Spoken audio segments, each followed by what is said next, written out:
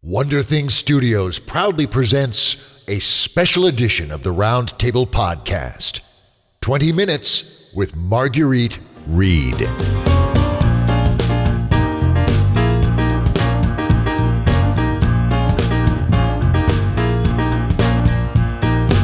Hello, literary alchemists. I'm Dave Robison.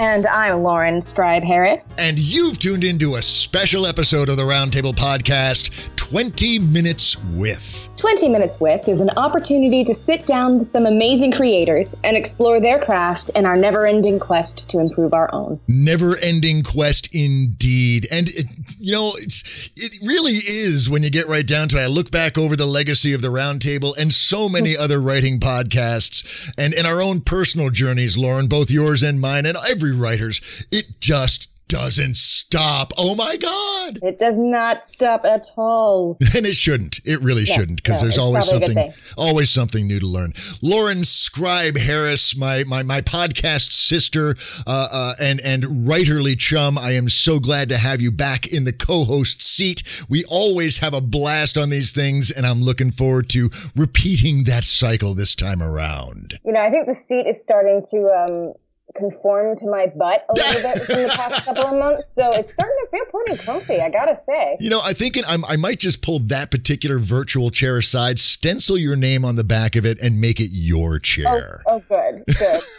because, I don't want, somebody else farting in it. Well, exactly. God, if we ever have my creativity plastered all of it, and let's not have continue on that route. Yes, let's definitely stop that metaphor before it gets gross. We will segue gracefully into allowing me, Lauren, to introduce you to our fabulous guest host for this episode of 20 Minutes With. May I? Of course. Oh, well, thank you. I always like to ask permission for those things.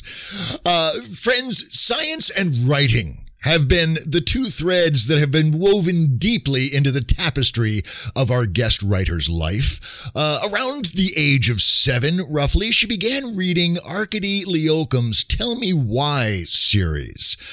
This is a collection of books that answered questions about the planet, the weather, the stars, and all manner of things in this very short, concise manner. And it was written for kids, but it didn't talk down to them. She enjoyed those. There was also apparently a book on prehistoric animals that totally captivated her. She read it several times, and she really wanted to play with dinosaurs. And really, who doesn't? When she was 13, she decided that writing was her destiny. And her mother, who was a poet, a historian, and a part-time English teacher, was a merciless editor of her initial works, but still allowed her daughter to pound away on her Smith Corona. And her father, an associate professor of piano at Wichita State University, possessed an astonishing collection of vintage vinyl, largely classical pieces, and that provided the soundtrack for our guest host's initial forays into storytelling. Now, she held on to that destiny with the stubborn conviction only a teenager can sustain. And from what I can infer, her high school experience was one fraught with the usual anxieties and insecurities, but largely dominated by writing and reading, consuming authors like Ursula K. Le Guin, Tanith Lee, Mary Stewart, and Lauren Isley. She was writing a lot, her heart fixed on becoming a fantasy author. But she was having a hard time finishing her work, and the work she did finish, she didn't have confidence in to submit for consideration. Now, do you hear that? Do you hear that faint sound in the distance? That is the sound of every listener of this podcast nodding their head in solidarity and shared experience over not having confidence in your work. Holy crap, we've all felt that. She went on to attend Wichita State University, collecting a bachelor's degree in creative writing. In college, she cut loose a little bit more, drinking deeply from the cup of life and adding some grist to the mill of her life experiences. Details are sketchy, but in our guest host's own words, regrets merely bog one down. And ain't that the truth? So as life rolled on, her focus shifted from fantasy to science and science fiction. One day, a few years ago, some of her older male friends were lamenting the encroachment of age and the decline of their attractiveness to women. This led to the classic discussion of what these men thought women wanted in a man, a conversation I can only assume was punctuated by peals of disbelieving laughter from our guest host. But it led to some idle speculation on just what a perfect man would be, and because she is a speculative fiction writer, questions of how he'd be made, and then, of course, why he'd be made. And so she started jotting down some ideas just to see where it would lead her. Now, these literary wanderings led to a story trail that turned into a story road, and soon she was writing whole chapters and tentatively titling the piece The Horses of Achilles. Then she joined the online writing workshop for science fiction, fantasy, and horror and started submitting her chapters for critical review. She got an enormous amount of support from that community, and that helped crystallize her vision for the story. And last May, that story, fully wrought and renamed, became a reality as Archangel, Book 1 of the Chronicles of Eubastus, hit the shelves, earning high praise from Publishers Weekly, Strange Horizons, and more. Charles Finley, editor of the Magazine of Science Fiction and Fantasy, wrote that our guest host, quote, writes like a techno-Valkyrie with a flaming sword for a pen. Her prose will cut you, the action will make you sweat, and the characters will break your heart, then patch it up again. And once she completes that trilogy, and friends, it is a trilogy, she has more ideas in the hopper. A post-apocalyptic western set in the Great Plains after a nuclear disaster, drought, and biological mayhem. A medieval historical set in Dublin's Viking Age, and another set in the aftermath of the Second Crusade, plus a reimagining of Robin Hood. She's going to be very, very busy. She loves eel sushi, drinks way too much Diet Coke, wears armor and beats the crap out of people with swords, and delights in going to bed with her over-the-ear headphones on plugged into her tunes, which are predominantly hard rock and hip-hop. Dear friends, please welcome to the big chair here at the round table, Marguerite Reed. Marguerite, holy crap, you've just launched Archangel. Clearly you have a lot on your plate. You've got a Patreon feed out there. There's mayhem aplenty in your life. So I am so very delighted we were able to find some time to share some thoughts and explore your craft. Thank you, ma'am. Wow, Dave and Lauren, this is an amazing introduction. I don't know if I can live up to this hype. Well, my work is done here. Actually, my work is not done here because honestly, Marguerite, there's not a lot about you out there on Tay Interwebs, which is my usual source for stalking. Researching my guest host. So just before we dive into this, I just have a couple of questions that I want to use to fill in that background. Is that cool with you? Absolutely. Oh, yes. Excellent. So you have to be careful, though, whenever you ask a writer, what are you going to be getting? A lengthy discourse, I have no doubt. Feel free or to... possibly fiction. Yes. There you go. Yes, lies. We tell lies to reveal the truth. Well, all right. Let's just get some of these quick questions out of here. First of all, when was the first time your writing appeared in print, Marguerite? Are we talking paid print or... No, just print. Just regular print. To be honest, not counting various high school literary magazines, the first time that other adults laid eyes on it was when I was playing with some fan fiction. What in what setting, out of curiosity? Law and Order. Really? Yes. And actually, it was a great training field. I had to do research. I had to be precise. I had to actually finish things. So, yeah, I whipped out about... Sister. Yes. I whipped I come from the fanfic trenches myself. Yeah. No, it's a good proving ground. Absolutely. So I whipped out about 10,000 word stories, about 3 of them, and I got them up at the very wonderful Law and Order fanfiction website, Apocrypha. I don't know if it's still going. I don't think it is. I think it's been archived, however. And then after that, I started writing the science fiction, which we now know as Archangel. Very cool. Well, and we've had a lot of guest hosts on the show sing the praises of fan fiction as a writerly tool and as a delightful pastime. So, you know, whatever stigma fan fiction may have in the world, screw that. Fan fiction rocks. So, awesome. Well, what about your first paid professionals? What are your first professional sale? First professional sale was a story about a pregnant astronaut that I made to Strange Horizons. Ah, yes. Yes, I think that was 2007, but it's been lamentably long ago. And what was the title of that? Do you recall? That was Bearing Witness. It was a two-parter. Excellent. Yes. And friends, I can attest to the fact that it's still up there, up on Strange Horizons. So definitely check out Bearing Witness by Marguerite Reed. Excellent. Very cool. And was there anything unique or unusual about that process? Was it just I submit this story and they said, hey, we love this story. Here's some money. We're going to print it. Pretty much. See? Yeah, it was right out of the gate. I was very surprised. Excellent. How many places had you submitted prior to that? How many other places had seen the draft of Bearing Witness before it got picked up? I had sent it out and got an elastogram from Gordon Van Gelder at Magazine of Fantasy and Science Fiction.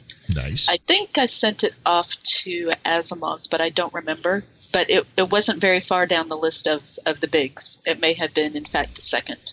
Wow. That's outstanding. And then that'd be gratifying. Yes. It wasn't gratifying. Yes, I'm a professional. Awesome. Very cool.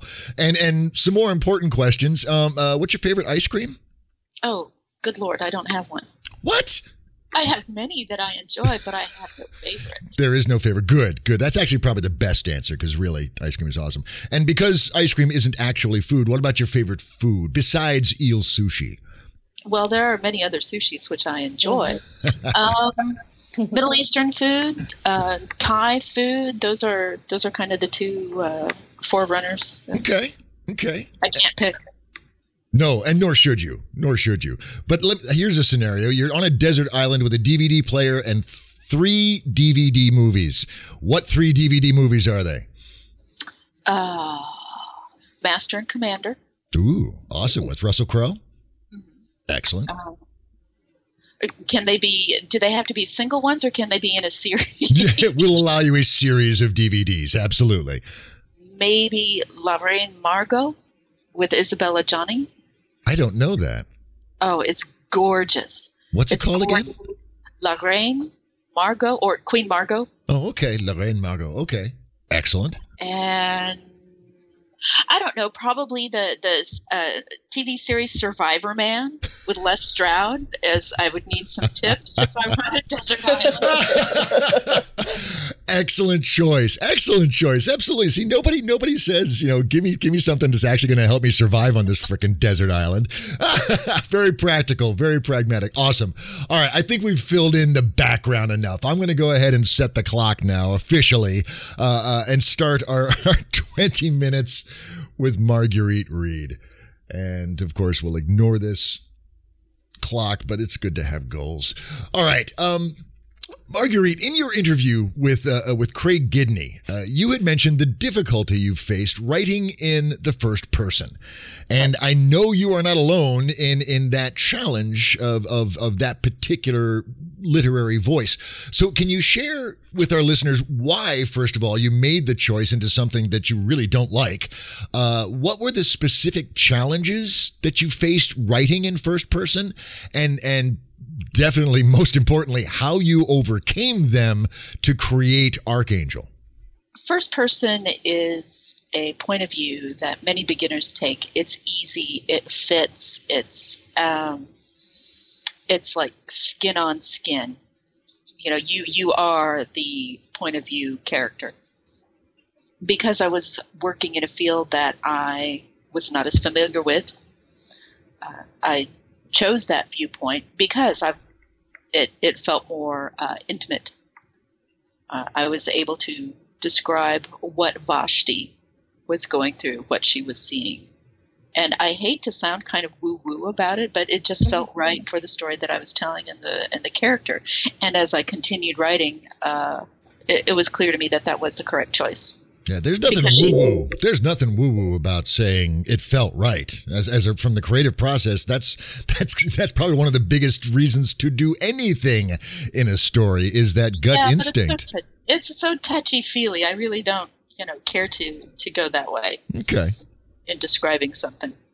But as she is an unreliable narrator, as she does have lots of problems stemming from damage to her psyche, it makes it for a more interesting read, I think. So that's why you chose it. What were the challenges you were confronted with as you were writing her in the first person? Guilt that I was writing in a first person. Well, yes, getting over writer's guilt. Okay, yes, yeah. we can address how you do that later. What other challenges were you confronted with? None. Really? It was just you were feeling terrible? That you were feeling guilty about indulging in this particular authorial voice. Yeah. Okay, why? Oh, just because it is a beginner's tactic, and I've spent enough time chunking out writing that I knew that I could do the third person. But Vashti's story needed to be told in the first person because she is so messed up. She is a very unreliable narrator, but that just makes that much more. That's so much more evidence and weight to support the choice of stepping into that first person vibe. Absolutely. Yep. And is that how you overcame that guilt? Was just affirming this is the best way. I'm doing the right thing. I'm going to press on. Yeah, pretty much. It was how it needed to be told. Would you redo it now that you've told the story? You know all the nuance. Would you go back and change it to third person, do you think? No. There's plenty of other novels to be written in third person. Well, yes. Okay, let's go ahead and postulate. You have a TARDIS and all the time in the world. Is there any part of you that would seize the opportunity to go back and take the, quote, more professional route and run it as a third-person story? Or do you think it's stronger as a first-person piece? It has to be first person. The response that I've gotten from readers indicate that their level of identification with Vashti was such that first person was the correct choice. There you go. Awesome. And that is pretty much the final arbiter of success or failure as a writer is that connection with the fans as they read it. Absolutely. Awesome. I wanted to touch on something that Dave mentioned about Archangel. A lot of authors talk about the difficulty of working with past story ideas and stuff. So I was wondering what sort of retrofitting you had to do with your original story ideas, figuring out what to keep and what to leave behind of their original ideas from their misspent youth of story ideas and fan fiction to a professional setting and a professional level plot. Well, with regards to Archangel, I didn't have any leakage, so to speak, of previous stories. It was all clean slate from the get-go. Now, of course, during the writing, there were some things that I had to abandon. Gotcha. It's, extraneous characters or plot points or subplots that just didn't work. But mostly it was a straight shot. I was very lucky. Just out of curiosity, I don't know if you can deconstruct how that worked, but when you encounter something in a story, can you describe what that instinct is that says this isn't working, this character? For example, you run across a character and you decide to cut them. How does that decision get made? Where do you realize, what are the symptoms of having, for example, too many characters or any of the other edits and trims that you made out? Can you give our listeners some sort of, a signpost or a prescriptive to say, if this is happening and that is happening, you might need to trim out your cast list? Well, it has to do with the dictum of kill your darlings. Why are you putting this character in? How self-indulgent are you being with this? Are you putting this character in just because you think they're hot and you want to have your proxy bang them at some point? Or is this really going to contribute to your story? Now, sometimes characters will turn out to be useful when you didn't initially suspect that they could be. But yeah, you have to ask yourself, first of all, why? Why is this person here? What are they going to contribute, or is it gratuitous? Okay. I can see that. Well, and then that is a question that needs to be asked pretty much every scene, every chapter. Is it driving the story forward? Yeah. Is this in service to the message that I'm trying to convey? Right. We'll be back with more of our conversation with Marguerite Reed after this brief promotional break. A Nazi's dying note names a Chicago filmmaker. A disabled girl goes missing in the San Francisco underworld. A serial killer stalks the Idaho Lake Country. Mysterious deaths terrorize a Montreal hospital. A ghostly murder threatens New Mexico's upper crust. A wayward will and a summer of strife bring murder to Memphis. A tech mogul finds a shadow world of depravity and murder beneath the streets of New York. A cross-country chase to find a mob treasure threatens the witness's family. A billionaire eager to clear his name cracks open Chicago's deepest perversions. And one of the most famous hard-boiled detectives of all time shares his most baffling adventures. This is Dark Justice, a dark mystery bundle by the best voices of the 20th century and the most promising talents of the 21st. 10 books, 10 adventures, 10 puzzles to twist you in knots by 10 voices that will haunt you long after the last page turns. Set your own price and get Dark Justice now at storybundle.com/crime. Offer ends November 19th. Now, let's get back to the conversation with Marguerite Reed. And along those lines, did you have a message, do you think, Marguerite, that you were trying to convey, or was this just an exploration into an intriguing world and an intriguing culture?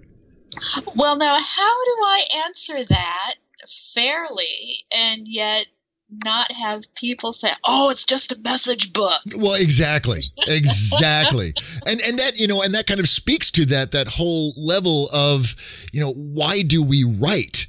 Is it just a matter of, Ursula K. Le Guin, one of your personal heroes, has often championed the cause of writing to disturb and to upset people, and to do that you kind of need an agenda. And I use that word very, very carefully, because I understand that there's this whole thing going on out in the world about writers with agendas. Oh no, just tell a story. It's like, but that's not how it works, is it? Sometimes it is. Sometimes it isn't. Sometimes you find agendas sneaking into your story. I certainly found some issues sneaking into the novel that I didn't dream of at the outset. Which is kind of disturbing because I like to have control over my material. But yeah, there were messages that I wanted to explore, certainly about environmentalism and feminism. But the environmentalism came across probably as rather heavy-handed, but too bad. But it's such a cool world. It's such a cool world. Oh my God.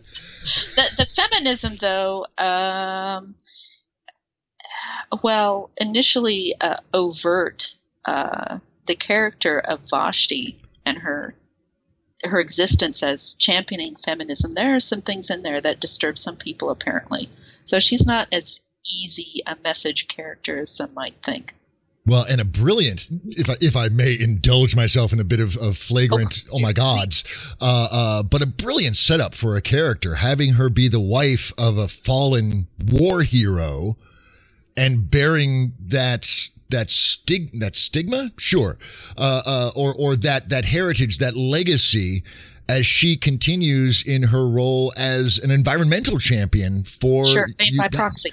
Yeah, what an incredible framework, and a rich framework to bring in world building, cultural integrations, and a very, very intimate connection to not only the power of our histories and our backgrounds and our choices, but what we do with them moving forward.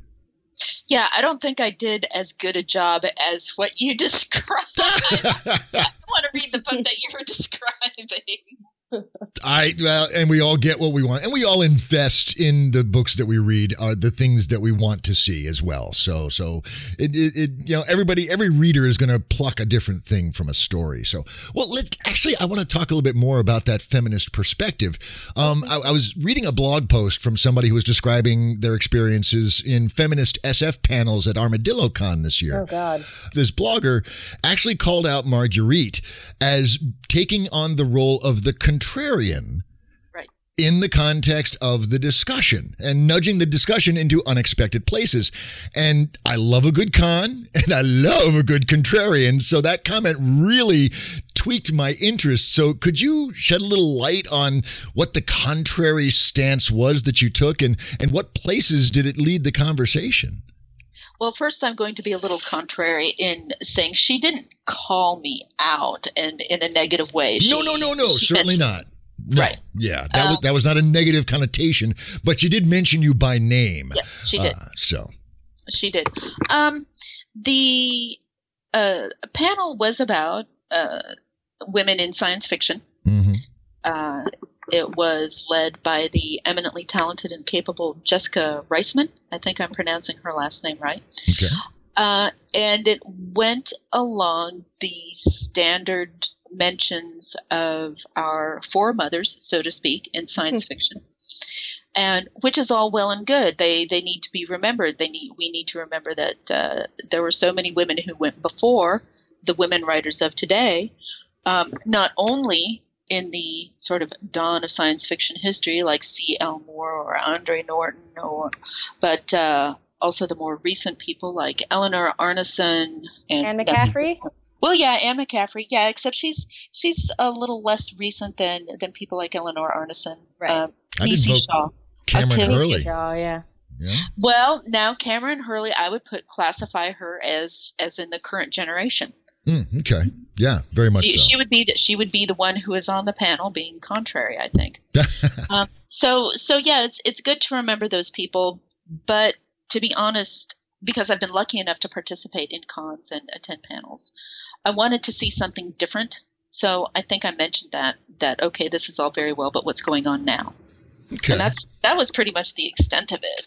Well, and what do you see is going on now? What is exciting about women advancing in science fiction? The fact that they're advancing. Yeah, the fact that they're advancing. The fact that there are more voices. That's one of the wonderful things about the internet. Even though people complain about it so much, the internet has given a voice to people who previously were unable to be heard. Now, preach it, sister. Preach it, sister. You're talking to podcasters here. We are down with that. That's right. Well, it's like Gutenberg's printing press. Very much so. Right. That was a singularity then. The internet is a singularity now. And like any big deal event or revolution, there are going to be difficult times until it all settles down. And there are lines being drawn, which boggles my mind. If you're truly in favor of good storytelling, why is the source relevant? Why is the source of the story? If it's a good story, where does it matter where it comes from? Well, you know as well as I do that people are going to think that origins are going to, quote, taint, untaint the material story. Yeah, the material itself. People are going to think, oh, because this person is a person of color, or because this person is a woman, or because this person is transgender, that it's not going to be a good story, that it's just going to be a message story. Yeah. But on the other hand, people who are the supposed default in science fiction, that is, you'll forgive me, Dave, cis, white, straight males, yep, their stories are going to be just as tainted as anybody else's is. Absolutely.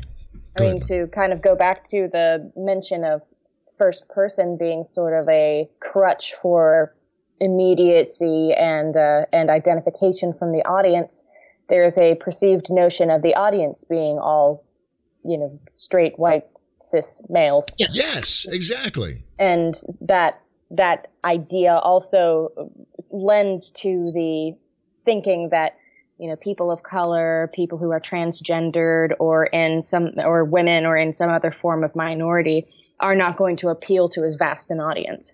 Right. Right. And I think that's just horseshit. Well, and really, it kind of ties back to what you were talking about with the internet. With the internet, information and culture became global. And that paradigm shift, that singularity, as you described it, is the ramifications that are still shaking out. And the idea that our stories are now global, and the writers of those stories are now global, and the readers and consumers of those stories are now global, is a fact, I think, that is only just now, this deep into the internet revolution, is actually finally taking root and starting to create an itch in those people that have problems with change, and problems embracing a different worldview. And those early adopters and those front runners, those frontier blazers that lead the way into a new paradigm of storytelling. So it's growing pains, and we're struggling to get through them, and being confronted by both champions of both sides, and it falls to I was just going to say the rest of us, but honestly, it's not the rest of us. We're all participants and have equal weight in this. We have equal skin in this game, the horse in the race. We do have equal skin in this game. And of course, people who say that they opt out of that, they're making it just as valid and impactful. Ooh, that's a terrible word. I use it all the time. It's good. weighty a choice as anybody who stays in the trenches and fights. Absolutely. To invoke the classic rock band Rush, even if you choose not to decide, you have made a choice. Yep. And the implications of that choice may not be clear initially, but they do have long-standing implications. Absolutely. Well, Marguerite, I'm curious. When you started off being a writer, to commit to being a writer, you were committed to becoming a fantasy author.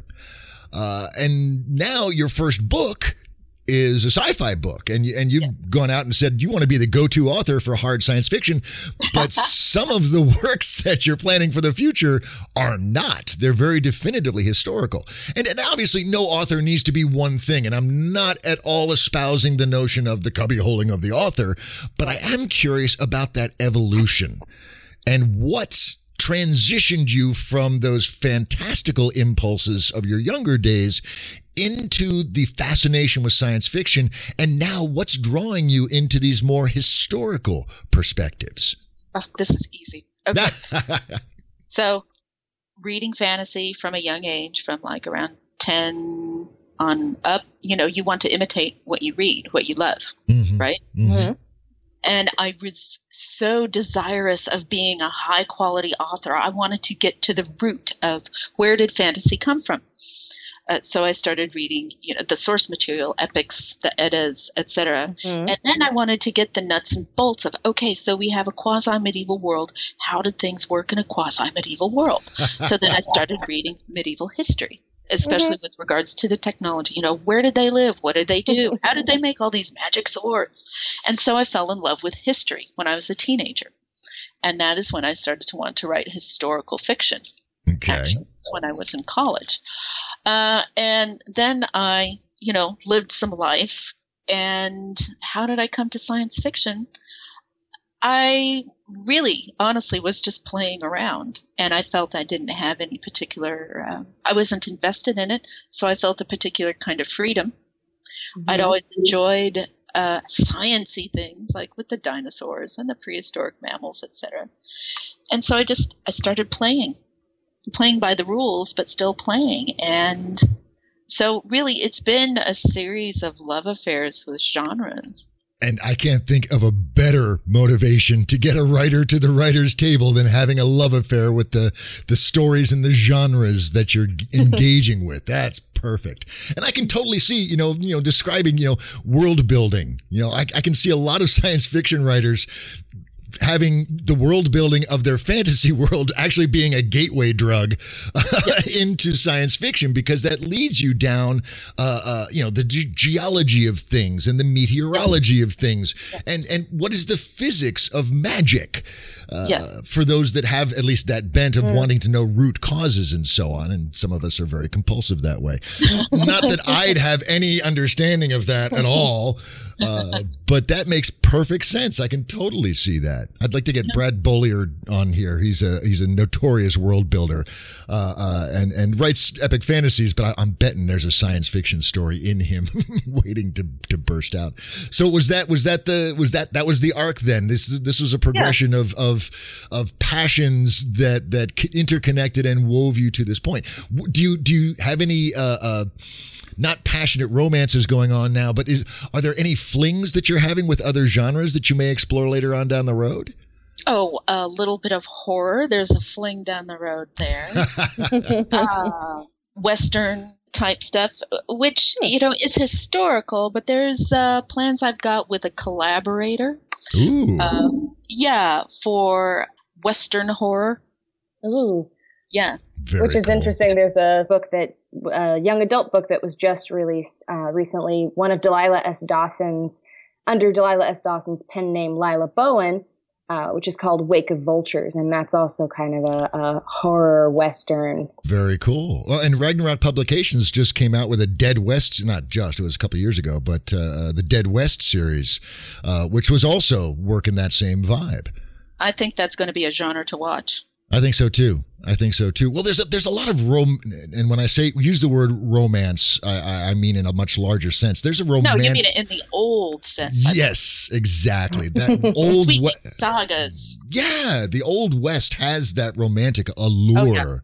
Oh yeah. And with so much of pulp fiction coming back and those very iconic settings, I think readers are hungry for that. So I agree, Marguerite. This is definitely a genre to keep your finger on the pulse of. Absolutely.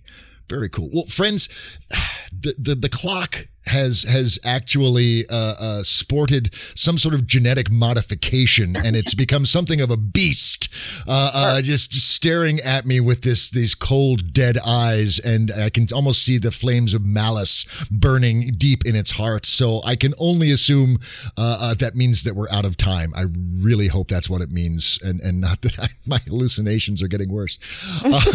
But Marguerite, this has been marvelous. It's been a lot of fun. It really has, and I appreciate you taking the time and sharing some insights and some explorations of your craft with us. It's much appreciated. Thank you for having me.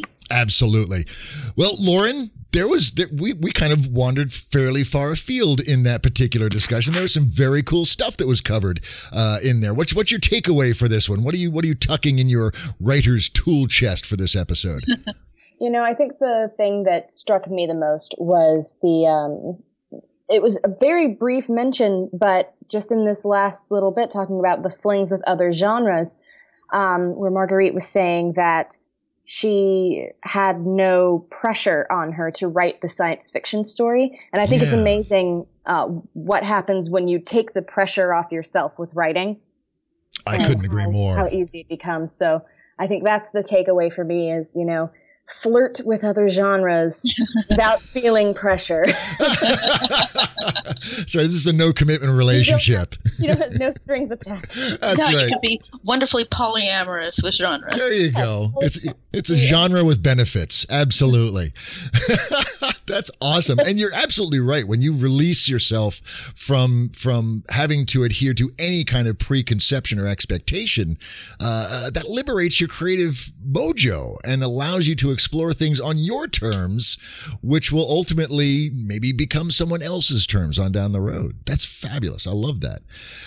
For me, it's as I explore my own craft, the authorial voice continues to be a topic of interest and curiosity, and the discussion about the first person narrative and an affirmation of its strengths, and also the possible stigma that's associated with it is intriguing, and it's actually led me to perhaps, once we turn off the record button, to dive in a little bit and explore, try and quantify, because that's how compulsive I am, to try and quantify what those strengths of that particular voice are, and maybe share that in a blog post and incorporate it into my own writing. So that was very cool. And that was just one of the many treats that we had during the last 20 minutes. Friends, thank you as always for tuning in. I'm sure that there was a little bit of writerly goodness for you to tuck in your pockets as well. And here's the awesome thing. Now, that was fabulous. We had a great time, but come back in 7 days. We're going to have Marguerite back. We're going to have Lauren back. And then we're going to throw into the mix, into the chemistry, the strange science of this particular experiment, a courageous guest writer, a creative and courageous guest writer to set the table for our brainstorming feast. And friends, such a feast it's going to be. But I know that's 7 days and that's a long damn time. We can't do this any faster, guys. Lauren, help us out here. What can our listeners do between now and 7 days from now to at least feel productive and somehow add to their writerly chops? Unabashedly flirt. Just in general, or do you have some? Well, I mean, if that helps the writing, sure. But, unabashedly flirt with story ideas, with the genre, with all of those things that are maybe buried deep under the pressure of should be writing so-and-so or this particular passion. If you've had any, eyelash batting moments at other stories and genres, maybe dive into that a little bit and see what you can come up with that might enrich you as a writer or you in general as a reader even. You can read some different stuff. Yeah. But pen to paper. And Lauren, that's why I so enjoy having you on as my co-host. That concept of flirtation carries with it so many connotations of playfulness, of possible, passion, and the potential for so many different things. That modality, that mindset is a wonderful way to approach your creative process. I love that. I'm going to write you actually should probably write a blog post about that. But dude, I'm in the throes of the last quarter of a book, so you go right ahead. I'll go write that bad boy because I've got nothing to do either. Somebody out there, write that blog post. And friends, I will tell you, as I always do, you find what you're looking for. So look for the wow. Look for the holy crap, I wasn't expecting that. Look for the fabulosity in life. And friends, if you look for it, I promise you, you will find it. And we will see you in just 7 days. So until then, you guys stay cool, stay frothy, and stay awesome. And we will talk to you soon. Bye-bye.